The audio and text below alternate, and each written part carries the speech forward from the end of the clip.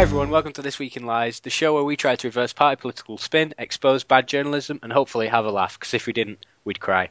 Joining me this week are my usual co-hosts, Adam. Hello. And David. Hello. Yep, so this is episode 2 in series 2 of our podcasts, and this week, on the whole of the News of the World scandal, we've also managed to hack some voicemails of various prominent people and organisations, and we'll be airing these messages throughout the show, so keep listening.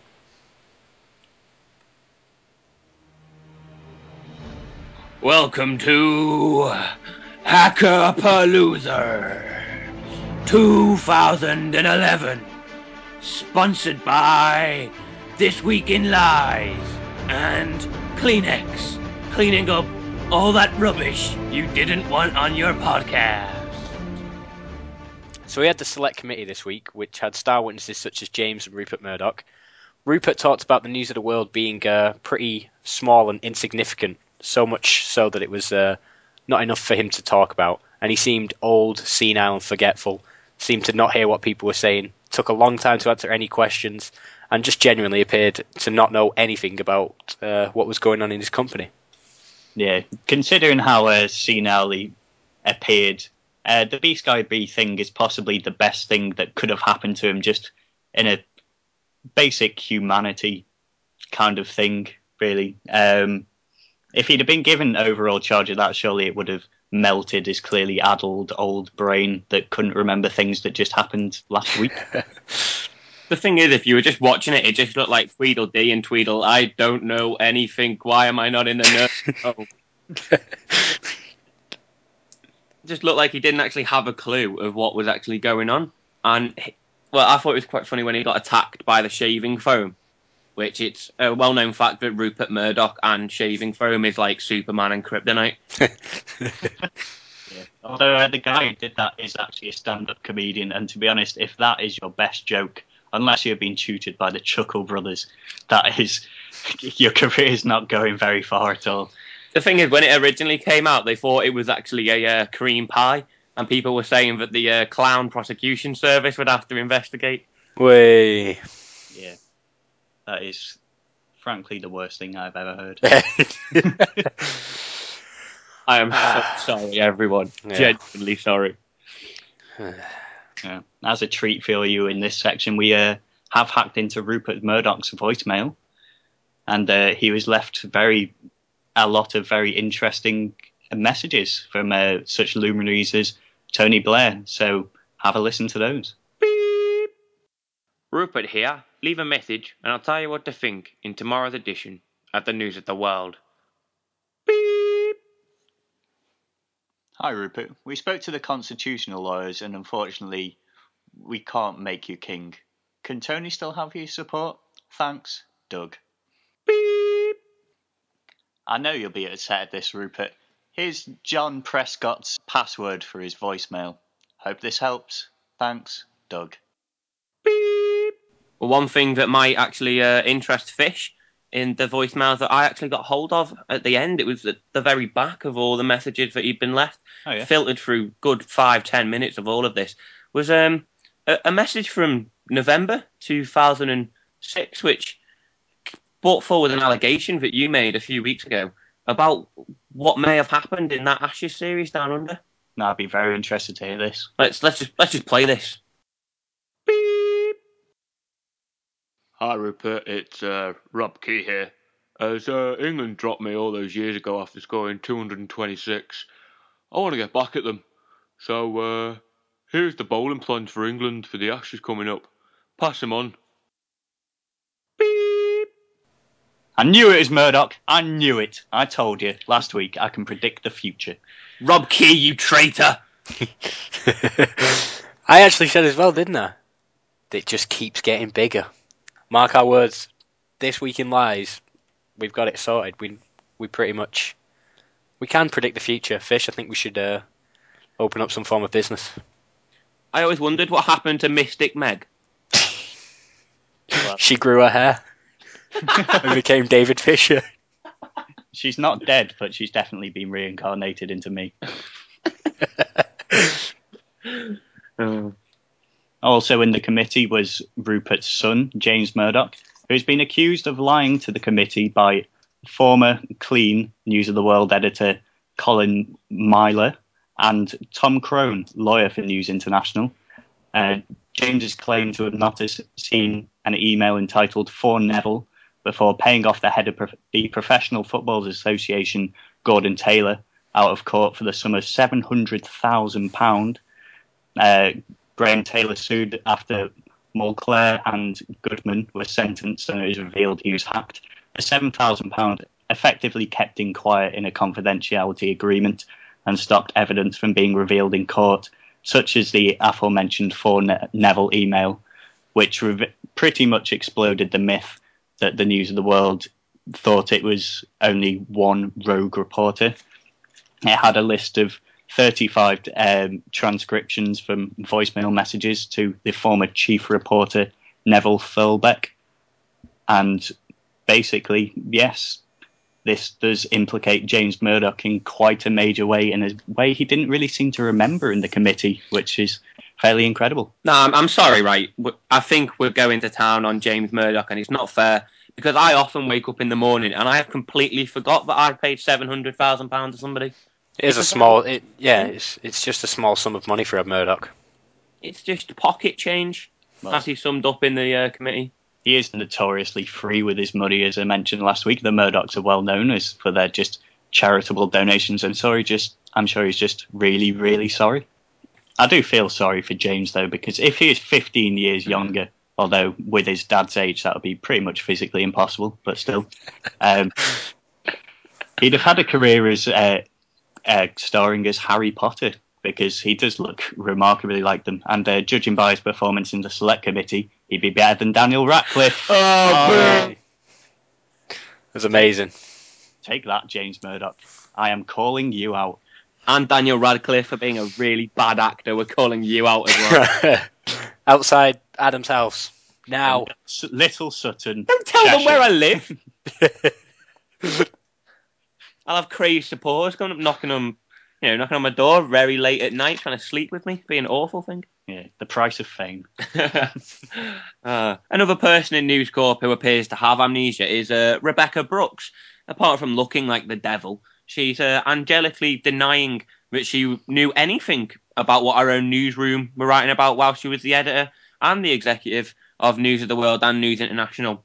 Now, I think what we really need to ask ourselves is, either News International and News Corp is full of people who are not fit and proper directors or can actually do their job, or they're just full of liars. I'll let you decide which one you think that is. I've pretty much made my own mind up, though. Maybe there's some form of just horrendous gas leak around that building that just makes people pass out and just forget everything from that day.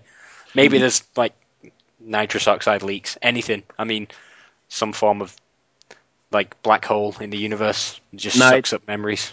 It's what happens when you read The Sun. You just immediately lose all intelligence. The well-known sun disease. Well, yeah, it should be well known, to be honest. But to be honest, I for one believe Rebecca Brooks, because it was quite a sterling performance. She gave a result of what we wanted to see. She had an innocent expression sort of masterfully put across her face for the entire time. And you do feel if you had a conversation with her about why she set fire to your house, it would end with you just going, Rebecca, you can go. I believe you now. Hang on a second, get back here. Also further embroiled into the plot is David Cameron and Andy Coulson, that gruesome twosome, as you could call them. Cameron has sort of been dragged into this whole palaver even more. It's been revealed that the former deputy editor at the News of the World, David Wallace, who is now been arrested and probably going to go to prison if we're honest, he gave informal advice to David Cameron through Andy Coulson, and also his former chief of staff, Ed Llewellyn, asked the police not to mention hacking in a Downing Street briefing 4 months before Coulson was fired. I'm not sure what you think about that. Totally not an indictment of guilt again. Just don't mention this. Nothing going on, but best keep it quiet. Well, Cameron's also came out saying that he wouldn't have hired him. But really, the question we should all be asking and who we should be looking at is ourselves, because the country shouldn't have hired him as Prime Minister. We should all go into our bathrooms, look at ourselves quite hard in the mirror and slap ourselves. Why did we do that? Why did we vote for him? Maybe needs to answer some serious questions. Can I interject? You can. There's I didn't vote for him. Neither did I. Who did you vote for, Adam? No comment. Yeah, I thought so. Is it called what's that party? That third party, the Lib Dems. That was it. Yeah, I may be guilty on that part as well. You're effectively Tories, both of you. Go and wash yourself with bleach. This is horrible. I'm genuinely crying. It's a good job I got tissues here. Sponsored by Kleenex. We're not officially sponsored by Kleenex, though, are we? Stop giving them free airtime. They've not paid for that airtime. Cameron has also revealed this week that, in hindsight, he would not have hired Andy Coulson, which, is a bit worrying for a Prime Minister. He'll apologise after ignoring lots of obvious evidence. I mean, foresight is also a word you could possibly throw in there, as in he should have had some. You could have really seen him giving a statement in the future saying, well, yes, it seems the Faroe Islands were not nuclear capable, and starting a catastrophic global war does, in hindsight, seem to have been a mistake. I can only apologise for the death of 90% of humanity. Yeah, but we've got to remember that the Tories do have a preemptive policy. Look at Ken Clarke when it came to self-defence. You can kill people on the street if they look like they could hurt you one day. So really, Cameron's done a U-turn, another one. That's verbatim, isn't it, from Ken Clarke? That is something he would say. I feel that Ken Clarke's press conference when he was talking about this, he said what the party wanted to say, but his eyes said something different to me. Thank you for that reference, Adam. Dear me. So Louise Mensch, who's an MP who's on the select committee, accused Piers Morgan of boasting in his autobiography that he used the phone hacking trick where you ring someone up and put the 4-digit code in, that he'd use that to get a scoop on people, high-flying celebrities such as Sven-Goran Eriksson, which won himself and the Mirror, it was, a prize. But Morgan then read out from the extract in question live on CNN, and it said nothing of the sort. And Louise Mensch basically had to put her foot in her mouth and refuse to explain anything, quoting that she didn't have to explain because of parliamentary privilege. She is called Mensch, which is quite ironic considering that means honourable person. Yeah, may want to rethink that. May want to rethink her last name. Yeah, she should change her name to Liar. Yeah. Sticking it to the man. Yeah. Louise Liar. That'll get it across. Hang on a second. I've just been flicking through my what will happen when the rapture comes, and it's the final chapter. Oh no.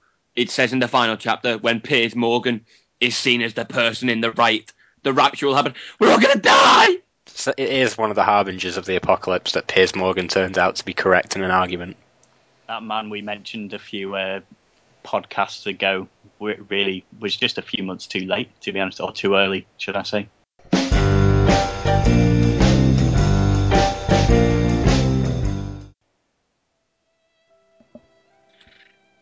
The Daily Fail. It was a good soldier. It took down many ridiculous statements by the Daily Mail. Heck, it saved our life a few times. The Daily Fail was not just a soldier of this podcast. It was a friend. But like all soldiers' parents, loved ones, and friends know, that telephone call could come at any time. Today, we got that call. But before it left us with its dying words. and I'll tell you them soon. But the Daily Fail will never forget you. We'll never forget you. Now let's read out its actual statement. Now, going on the just utter rubbish that the Daily Mail has given us in the last 9 episodes, we can say that if this is the one that the Daily Fail wanted to go out on, you know it's a big one. You know that it's got to beat the Nazi banker. you know that it's got to make no sense at all and be based in such utter fiction of knowledge and logic that made it deserving of going into a Daily Mail article. Now, today's Daily Fail is wrote by Amanda Craig, a woman who looks a little bit like a cheap Margaret Thatcher if she'd been put through a blender, and that is in no way a bad thing. It may actually be a good thing. Now, this woman is an ex-pupil of a private school called Beadles, which advertises itself as a liberal and progressive school. But this is where the evil and dark things come out. Revelations that pupils engage in underage sex, shoplifting, and some have even been known to be expelled. Shame. In this, a private school with people who go to a school called pupils doing things that other pupils do. But for the privilege to go to this school, it costs you £30,000 a year. Now, this school takes in the rich, and as we are playing the Daily Mail game, we have to stick to their logic and their words. So it takes in the rich, and you think, it's going to finish there, but no. And gives scholarships to people of unwealthy backgrounds and common blood. They didn't say uncommon blood, did they? Yes, they did. Oh my God. Now, this school is very unlike its conservative, traditional sister school of Hogwarts. It lets in, non-magic folk, because this is genuinely what she's making it sound like with common blood. It's just stupid. But apparently the reason why this school is evil and unlike every other school in the country is because the sexes were mixed in classrooms, and the art and music societies and departments were encouraged that, and this is another quote, sounded ideal to the two idealistic liberals working for the United Nations abroad. What? Yes. Apparently, a school is bad if its pupils in their private life have underage sex, steal, or, when they are in school, get expelled. It's like, wait a minute, it doesn't happen in other schools. No, in a conservative school, they'd be brought up with the right morals on. So the only way we can look at this and think, what is wrong with this school, is because of the word liberal. The word. It's been well known to corrupt human beings. But because the Daily Fail knew it was going, it wanted to leave us with one little speck of to look for the future. And this section is called Debate. Now, to get some of the stupid things that I want off of the Daily Fail using the Daily Mail game, I do kind of try to comment on people's articles to get them to comment back so I can see how crazy they are. This is kind of like online bear baiting. A little bit, yes. But should be legal, should be on TV, and I would definitely pay to watch it. Now, the Daily Mail has a big, massive section called Debate, in capital letters, in white and in bold. Okay? So you're thinking, this will mean a lot of different opinions will be given, and, you can look at someone's opinion and disagree with it, and, just general debate, as you would think of the word debate. But that's not how the Daily Mail game works. When they say debate, that means you'll listen to what we think, and then if you comment on it and don't agree with us, we'll delete your comment. And if you then comment again and say something that we don't like because you're not a Daily Mail reader or have been educated, you can cross them out either way, to be honest. They then delete your comment again, and then they ban you, and then you can't comment anymore. Which is quite upsetting. I'm not sure you really know what debate means. I mean, when I think of it, I think of more sort of one-sided questions like debate how great the EU is, or isn't, should I say. Debate how we should have our empire back. Debate how black people are worse than white people. Now, the Daily Mail left us this pearl as its legacy in the podcast, and I know it's gone, and it had no family. We were its only family, but if you're up there, Daily Mail, looking down on us, thank you. Just thank you. Although, don't worry, everyone, there will be little specks of Daily Mail throughout my bad reporting in the future. So it's sort of like your methadone. You won't be completely, go cold turkey on the Mail. So the Daily Mail is no longer with us. It's been sadly laid to rest. But as Dave said, we'll probably try and feature it a bit more. But we've got another treat for you here, another hacked voicemail. So let's have a listen. Beep! This is NATO. Leave a message or death threat after the beep. Beep! You Western pigs, I don't pick up to you. Your death is overdue. I'm gonna bomb your town, gonna make you frown. You'll feel my pain when I hit you like a train. I've got bombs to hit your mums. I've got guns to kill your nuns. I've got rockets to destroy your luck. It's safe. I can't think of anything else. Tell them death to the West. Death to the West! Beep! So that was another voicemail, and we're slightly scared now. We think Gaddafi truly has lost his marbles.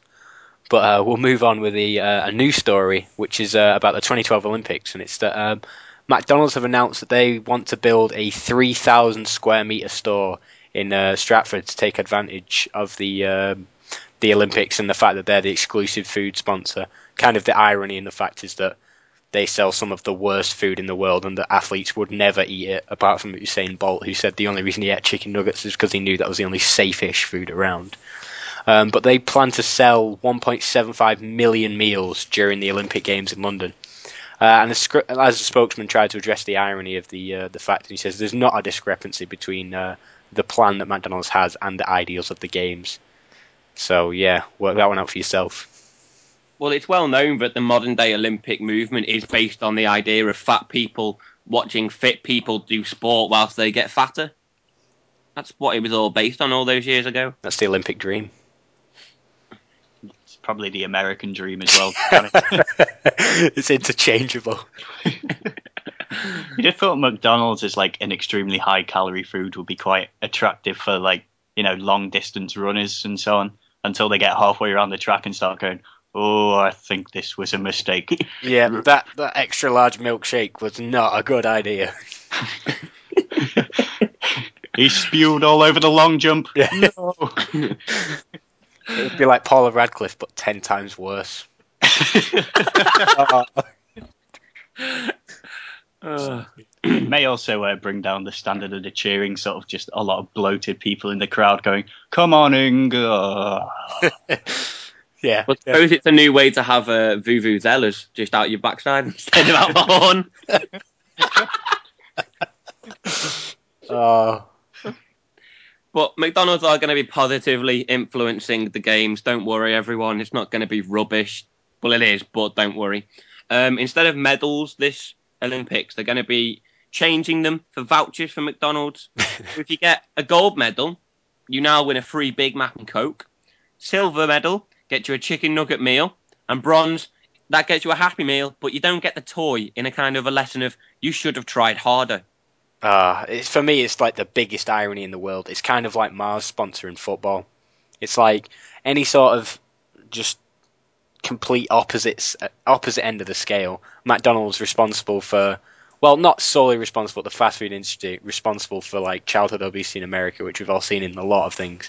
And then they're like the main food sponsor of the Olympics. It's like, it'd be like Stella Artois sponsoring a battered wives' home.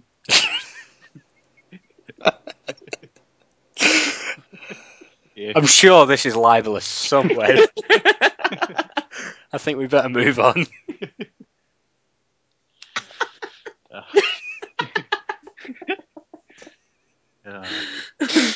Oh, Adam, you're going to get us sued, mate. It was funny, though. So, moving on so that we don't get sued, here's another voicemail, but that actually may get us sued as well. Well, I illegally got them, but technically I legally got them because I played a policeman legally. Legally. So it's alright. The Coulson defence at its best.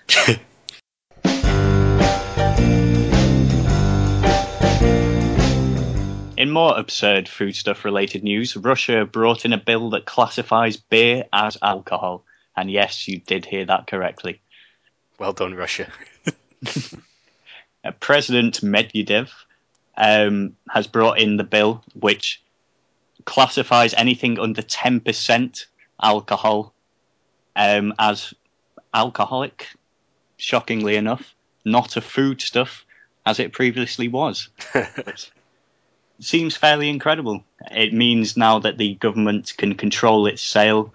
Apparently, Russian drinking is already twice the critical limit set by the World Health Organization, and people can be seen in parks and walking down the street swigging beer like it's a soft drink. They're proud of it. Well, there was a sign in Russia which had a stick man on the floor, which meant beware of drunks in the road. It really is only in Russia.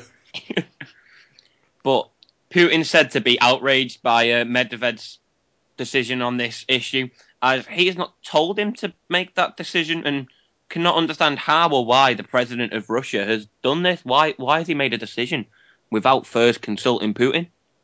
It's a disgrace. He's going well above his station there as president. He is. Putin the puppet master, as I like to call him. Oh, very satirical. Thank you. I'm Not here bad all for week. a post joke. Yeah.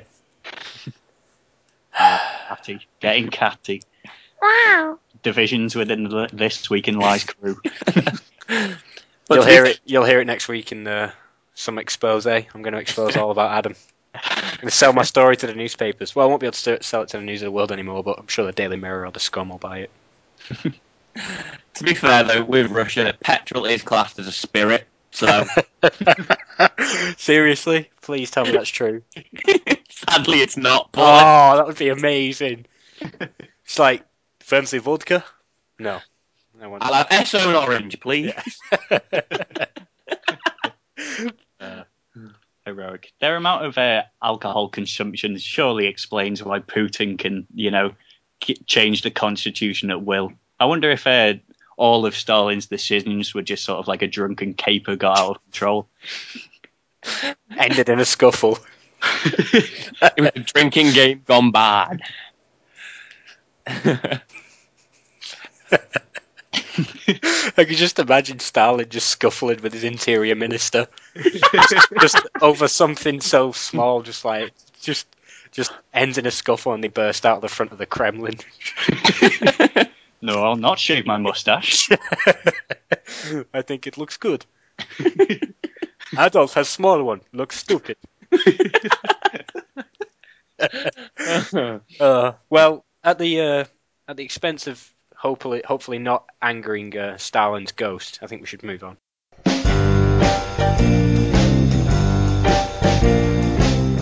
America finally catching up with the rest of the liberal world and actually viewing gays as equal news. Now, America has finally got rid of this ridiculous rule, which was don't ask, don't tell, which essentially meant that you could not be openly gay in the army, dying for your country, but if you wanted to fly a pride flag, you have to get out, because the Marines don't like that. That's just like he's like, if you don't like it, you can get out.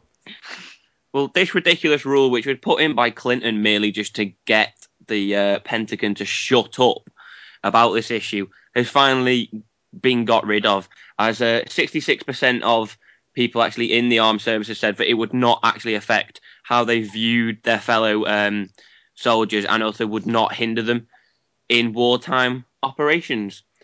But then there's still that 33%, which you kind of forget about, which, well, are clearly the people who signed up from Texas. But how did this rule last so long? like, how did it only take till today to be got rid of? It's a rather ridiculous thing that in America this lasted, 7, 8, 9 years? Longer than that, 14 years even. It's all to do with the church still got a grip hold, hasn't it, really? And I think that's as non-satirically as possible. It's just it's a bit harping back, really, isn't it? Something that the Daily Mail likes to do here as well. To the good old days. Yeah, back in my day. There is fresh intelligence about why these 33% of soldiers may hold their view. Apparently, homosexuals cannot tell one end of a gun from another. They have defective eyesight, and there are some crude suggestions as to why that would be. I'm not going to repeat on here. They unexpectedly shout in excitement at crucial moments and are incapable of engaging in homophobic banter, a cornerstone of troop morale and togetherness. They also stick out like a sore thumb because they obviously all wear pink camouflage. It does stand out quite badly. Back reporting now. Yay! Woo! Yay!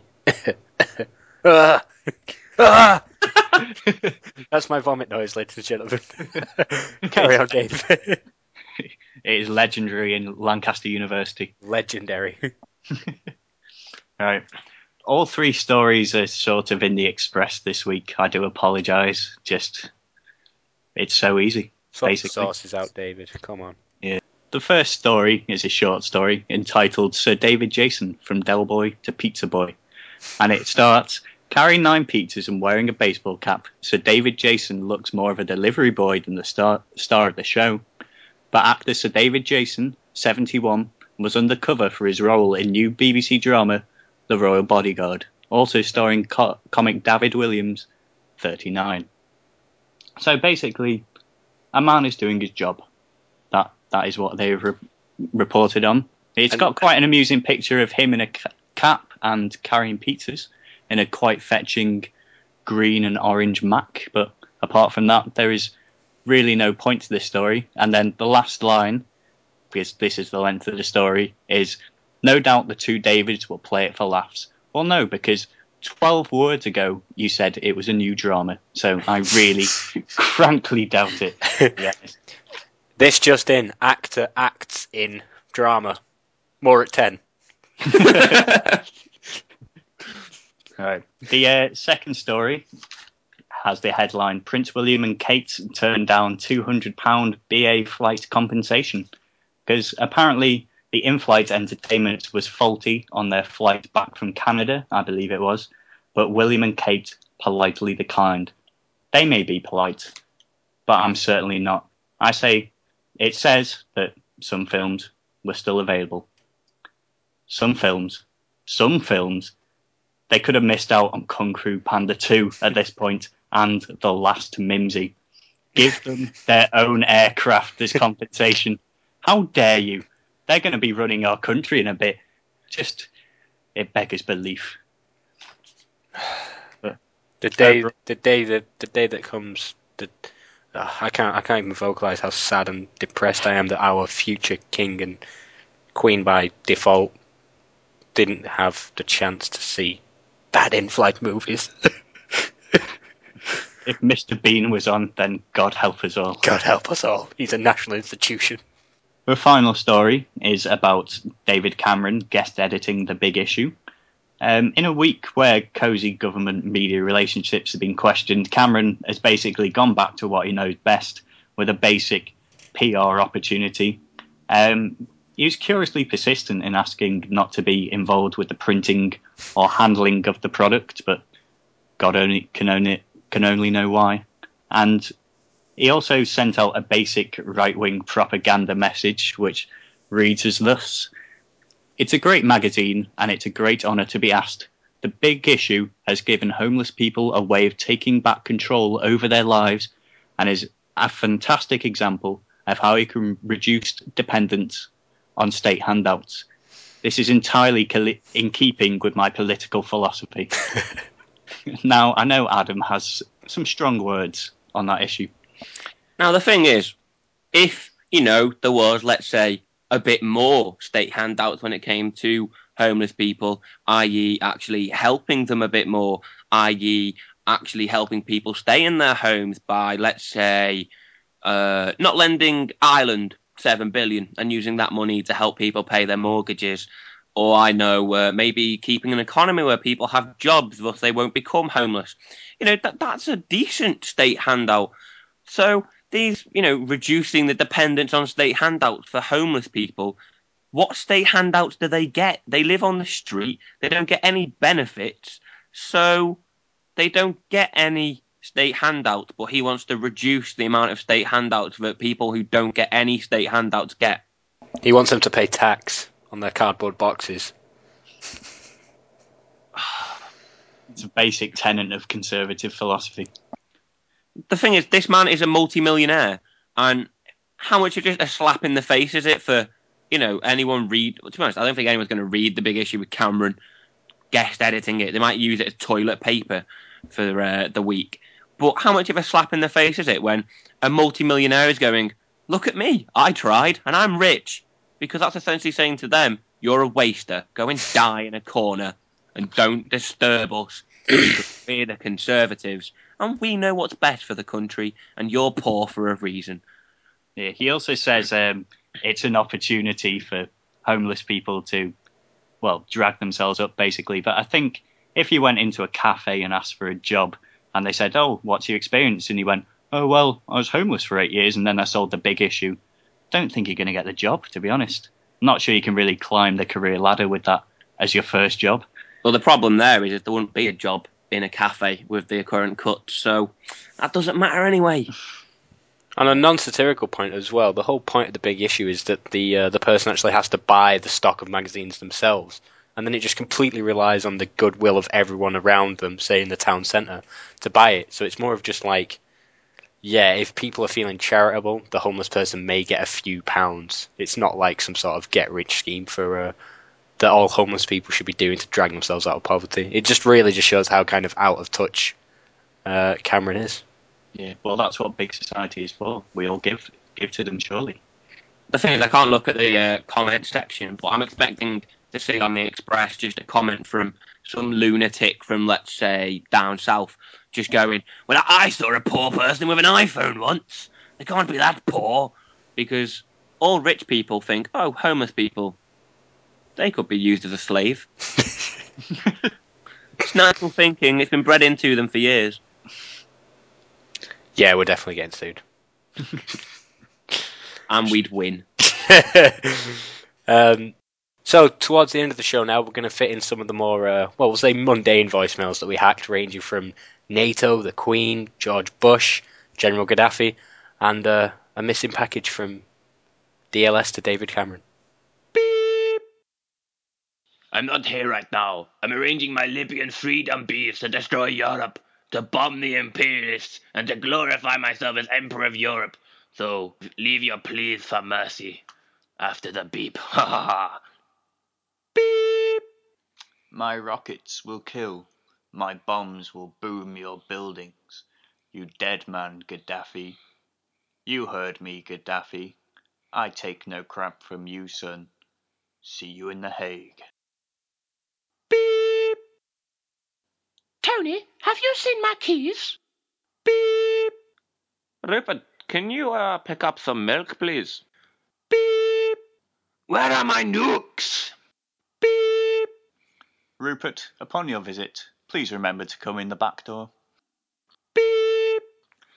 Your forehead wax was delivered, but nobody was in.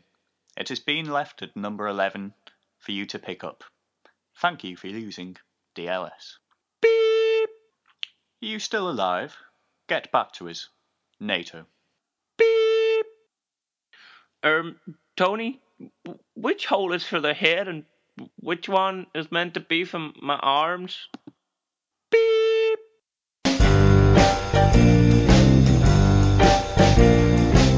So the last story of the week's about the Mau Mau uprising and how they've been given the right in court to claim compensation against the British government for torture during the uprising. Basically, the Mau Mau were brutally suppressed by the British, and it was up to 1,000 people executed and attacked, with more than 1 million Kenyans relocating from their homes and relocated often inside barbed wire compounds that were controlled by armed guards during the uprising. And basically, they've won the right to sue for torture and bad treatment, maltreatment, negligence, and things like that. Now, the thing I don't understand is they've won the right to get money off of us for torture. So we should counter-sue. We want the money for all that time. But they didn't pay any rent, didn't pay any bed and board when they were living in the country we owned. Yeah, no education as well. I mean, it's quite shocking. I mean, the cost of manners is really, what would you say? Priceless, probably, but I think a few million will do. Yeah, we'll say that. So we'll give them 2 million, they give us 3 million, and we'll call it all off. Sounds about right. Those barbed wire compounds with armed guards, it does sound quite like prison, to be honest. You know what it sounds like to me? What? Butlins. No, the thing is, this is essentially, it's a move up for them. We've taken them out of the housing estate and we put them in a secure neighbourhood. People pay millions in America to live in a gated community. We did it for free. Those ungrateful bastards.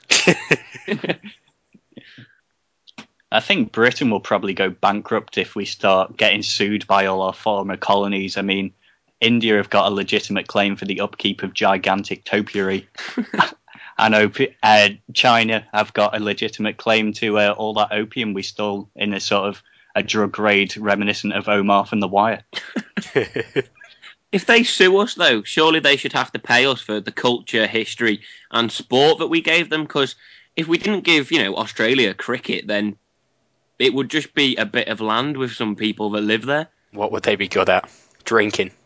Abusing Aboriginal people. We taught them how to do that well as well. We're like a paternal kind of figure. We're just looking after the world by showing them how to be horrible to everyone else by being horrible to them.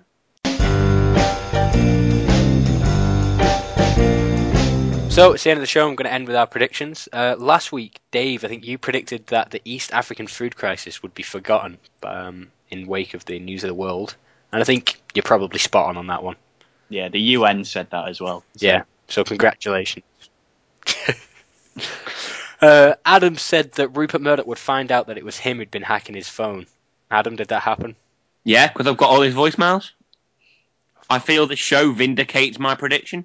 Yeah, but there was actually no evidence in his voicemail that he'd done it, so... Yeah, well, I did, and he knows. Right, and my prediction was that it would be horribly stung by Gaddafi's bee-like rockets, and that's not happened, so I'm the only one to fail this week, and I've failed you all, and I'm deeply sorry. Please just consider if you should actually be on next week. Then. Yeah, I might pack it in. So take the way out. Yeah. So let's do predictions for this week then. Dave, you want to go first again? I think Cameron's forehead will finally just melt under the pressure that he will feel next week. I'm going to once again go with another serious one. That Rupert Murdoch will take off his mask and he will actually be Scooby-Doo. Why would he be Scooby-Doo? Surely he'd be the... I've got sources in high places. They know things. That's all I'm saying. I think my prediction will be one that I'm fairly sure will be correct, which is that Piers Morgan will remind us all why we absolutely despise him. No. It's an easy one. It's what I call a safe bet. Not hedging my bets at all. It's just it's easy. Like betting on Bolton to lose. You're a great man. Anyway, so it's the end of the show. Thanks very much for listening. This has been This Week in Lies, and we'll see you next week. Goodbye. Shivers later.